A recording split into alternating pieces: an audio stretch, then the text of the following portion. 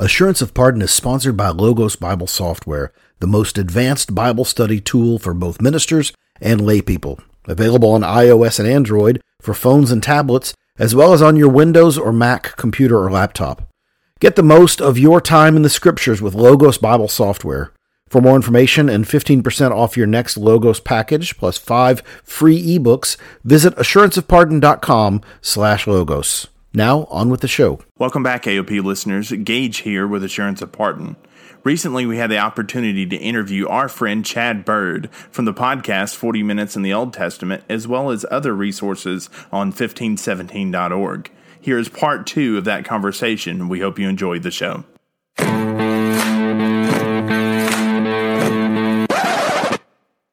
Well, everybody's heard about the bird. Bird, bird, bird.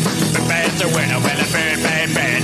Bird is a winner. Well, a bird, bird, bird. Well, a bird is a winner. Well, a bird, bird, bird. The bird's a winner. Well, a bird, bird, bird. Well, a bird is a winner. There's a really, really bad meme you'll see on Facebook that says, whenever you see a Goliath in front of you, know that means that God must have placed a David inside of you. And I saw a meme, and it's a picture of Bathsheba, and it says, whenever you see a Bathsheba in front of you, know that there's a David inside of you. No, that needs to be edited. There's no way that we get away with saying that. No, I think what I'm trying to get at is we are, it reveal, what's great about that meme is that I don't want to edit it out because it actually is showing the problematic way in which we selectively, insert ourselves into biblical stories, reading ourselves as, again, as we said earlier in the conversation, as, reading ourselves as David. Okay, what's the Goliath in my life that I need to slay? And yet we don't. And so we would call people to imitate David, except not there. Oh, and not over there, and not over here, and not over here. And so, as to paraphrase Carly Simon, you're so vain, you probably think this psalm is about you. Okay, that's great. We found the title of this podcast. I love it. That's going to be the name of Chad's new book. Yeah, there you go. There you go. Let me jot that down before I forget. Yeah. Well, I mean, isn't that the tendency we always have? I mean, we always want to make something about ourselves. Yeah. It doesn't matter what the situation is. We love making things about us. I mean, that's the egocentricity that's foundational to fallen humanity. We are incurvatus in se. We are curved in on ourselves, navel gazers. So yeah, when we read the Bible, our tendency is to be like, okay, well, how's this going to help me? How's this going to show me what to do? How's this going to be a model for me? And I'm not saying that that's not at least sometimes useful. Well, yeah. I mean, it can be. I'm saying that there's no exemplary value to the Scriptures with regard to our actions. But if that's what we're asking, if that's really the key question we're asking, we're just going to, why do you need the Bible? There's a whole lot of literature out there that provides a whole lot more moral examples. If you're just looking for moral literature, well, the world is full of books that will do that. Get you a copy of Aesop's Fables, or there you go. That's all you need. When Christianity is boiled down just to moralism, it is what leads people to say all religions are basically the same. And I will always respond to that is if Christianity is moralism, get your crap together and you'll go to heaven, straighten up and fly right, then Christianity is not only just like other religions, it may be inferior. It may have harder rules, right? So it's absolutely the church has done a disservice. A couple of things come to mind. First, And I think, Scott, if I remember correctly, I think you got this coffee mug for Father's Day. You know, there's that talking about David memes, right? There's the artwork of David and Goliath, and then there's the typing over the top of it that says Goliath, and then it shows David and it says not you. Like this is not it, right? And I also think about, you know, this past week I saw a business owner buddy of mine, a really, really successful business guy, post this status that basically said, hey, if you're not working 80 hours a week, then you're prepared to be average. And I was like, man, that sounds like a good way to get divorced. Like, only a single guy with no wife and kids would say, let's work 80 hours a week. I was like, you know, between work-life balance and, you know, honoring the Sabbath, I guess I'm average,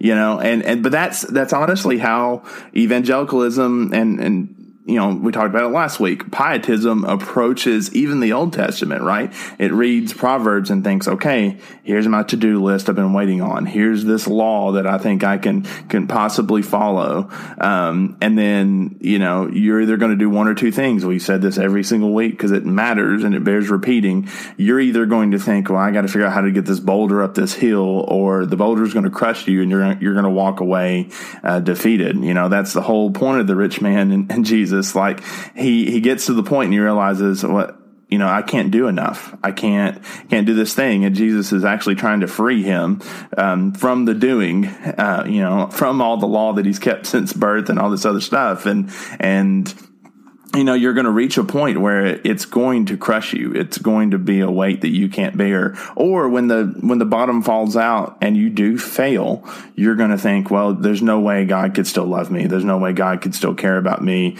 I've gone too far. This is a bridge too much, you know, that sort of deal. And that's the beauty of the gospel, is the reason it's disparaging the character of every single person is because there's one hero and his name's Jesus. Yeah, absolutely. I think our temptation is always to, with regard to the law, is to lighten the law, to make it keepable, right? Yeah, if it's the same thing the rich young ruler we were talking about did. You know, if I can lighten the law to where it's only about my actions, well, then I might have a chance of keeping it. And we really miss the intent of the law. The intent of the law is to go all the way down to the heart, right? Because it's where everything bad begins. And once you realize that that's really what the goal of the law is to do, is to speak directly to what's happening inside your heart, you realize, well, it doesn't matter if I never sleep with somebody besides my wife. It doesn't really matter if I never take a hammer upside my neighbor's head. If I ever have any intentions of hatred or lust within my heart or envy within my heart, well, then I've already broken it, right? And that's what I wish is where we could get people to be with regard to the law. It's always going to convict you. It's always going to accuse you. Lex semper accusat. The law always accuses. So there is no relief in the law. And that can only be found in God's gracious pronouncement of forgiveness. That I forgive you. Yes, you've broken all these laws, but my son has kept them, and he's paid the penalty for all of your breaking of the law. And he, therefore, says, I forgive you. And whether you believe it or not, whether you like it or not, it stands true because God has said this.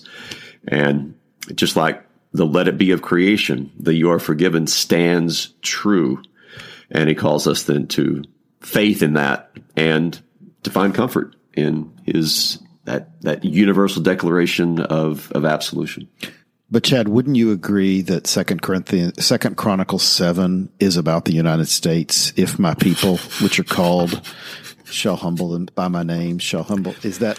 Can you explain exactly? Help us understand. Yeah, you know, there are alternate Hebrew readings where actually, the author of Chronicles inserted United States of America. I hear a bald eagle. I can go to the Christian bookstore and get the American Patriots Bible. It's got a picture of the founding fathers on it. I mean, there are memes out there which, you know, Jesus is wrapped in the red, white, and blue, and it is sad. I guess it kind of goes back to maybe to our founding. We saw ourselves as the new promised land, and we see ourselves as kind of the beacon of righteousness for the world. And I am not un-American. I love our country. I love our nation.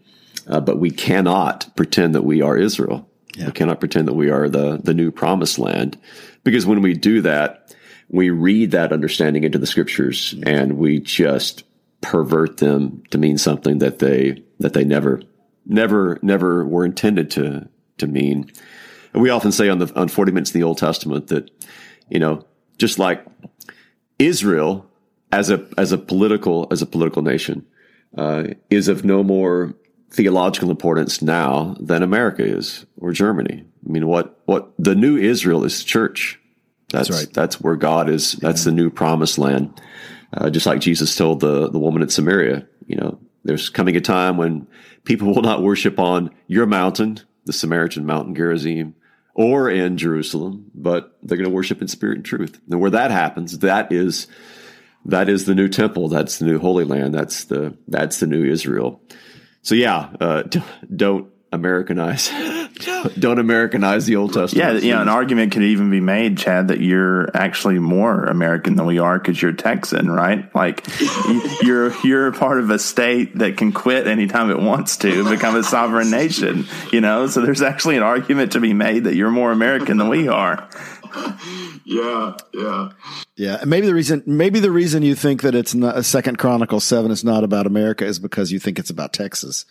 That's probably what. Yeah. I wasn't going to say that, but the promised land. Well, speaking, you wrote an article last week that I shared far and wide, hashtag preaching, about speaking to cultural, social, political issues from the pulpit. And I had written an email to our congregation about a week earlier about the fact that attempted to say what you ended up saying much better a week later. And one of those is that we are letting ourselves be catechized by cable news.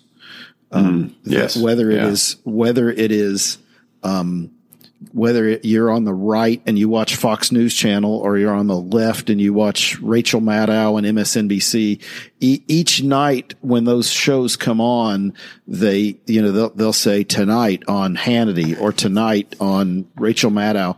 And then they will go on to say, they're going to tell you what we're going to talk about tonight. And it is always, get a load of this crap. You are going to be so mad when we tell you what happened today. Oh yeah, absolutely. You've seen the tweets that say, all right, Twitter, what are we mad about today? Right? Like that's essentially the same thing. All right, viewers, here's what we can be angry about and outrage about today. Here's what we can find our righteousness in besides Jesus. You ready? Write this down. So it's a rage machine. We're going to share your article in our show notes, for this episode as well. And so I was encouraged to hear you say, the church has a message, and it's a unique message that of Christ and his work on our behalf. And it's bigger, and to talk about cultural issues is to focus on minor things. I don't want to misstate what you said, but it was super helpful. Go ahead. Yeah. I just thank you for that. Yeah. I mean, actually, this is based upon real conversations I've had where pastors almost feel guilted into doing series that have to do with whatever the cultural issue might be. And as we know, it's constantly in flux. I mean, we all know what it is right now, but what's going to be in a month, or what's going to be this fall. And if we let our preaching be dictated by the tumults of society, then we're not really preaching the scriptures. We're just reacting. And the church does enough reacting. We react enough. We're against this. We're against it. Well, how about being proactive and actually bringing people into a different sort of story, a different sort of culture, a different narrative that isn't about whatever is trending on Twitter right now, but instead a narrative that's focused on Christ. Because I mean, if we're just going to basically ape society and parrot whatever is said on the news, even in a disagreeable sort of way, well, then what good are we? what good is the church? You can always find commentators on the left or right or the middle who are going to say different sorts of things, and you can get that from them. So if all we're basically going to be is sort of a religious politicians or, religious DJs, then what good are we? So we've got to keep people back to the scriptures and back to that story and immersed in that holy culture so that we can make it through this world, and we can actually be that light in the darkness and that witness to the truth. Yeah. And to be clear, what we're not saying is that we shouldn't call a spade, that we don't care about the brokenness around us, and we don't care about our brothers and sisters of color getting disparaged and getting tore down and getting beaten. And we just gonna we're gonna stick our heads in the sand and we're going to pretend, well, we'll stop this until this goes away, and act like it's not a big deal. We'll hide behind a rhetoric so that we don't have to get involved. We're actually saying the opposite. We're saying, hey, remember every week when we tell you that you're totally depraved and that the whole world is broken and sin affects everything? Here you go. It's more on display than it ever has been, and we're actually being people of hope. I had the opportunity, a buddy of mine, my best friend, Michael is going and taking a pastorate in Mississippi, and I had the opportunity to fill in for him the past couple weeks prior, and right in the height of all that, I felt the same pressure, right? Like, what do we do here? What do we say here? Do we not say anything at all? What do you do? And I was just reminded, no, actually, we have hope here. We have the gospel. We have an answer for the brokenness around us, and so we can even properly lament about what's happening, either because we caused some of the brokenness through our actions and how we care for our neighbor, or because of this brokenness, whether it be disease, whether it be racism, whether it be whatever is happening to us. We can feel the groaning that Romans 8 talks about because sin's broken everything, but we can also say, but Jesus, right? Jesus did the thing we couldn't do in doing just as much for us in his perfect obedience so that he could be the perfect sacrifice, so that he was approved and raised from the dead and descends at the right hand of the Father. And he sits down. The sitting down proves that it's done. And the good news in that is every time something happens that outrages the left or the right, Jesus doesn't get up, right? He still sits and he still reigns because he's got a hope and he's got an answer for it. And that's the thing we can call people back to, so that we can say, it's not that we don't care. It's that this is just another level of brokenness, and the hope of the gospel is still true. Yeah. Amen. Yeah. Amen. I'm into that. Well, Chad, thanks so much for joining us. One quick question. You've got to answer a debate that we're having about seminary training on languages. And whatever you say, we'll answer this finally, and you'll be fully and finished.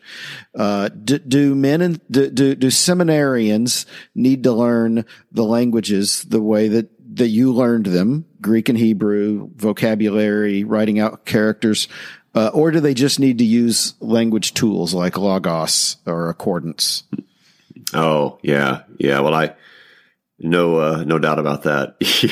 Yeah, you need to learn the languages. The problem with just using tools is that you really don't know the language. I don't know Spanish.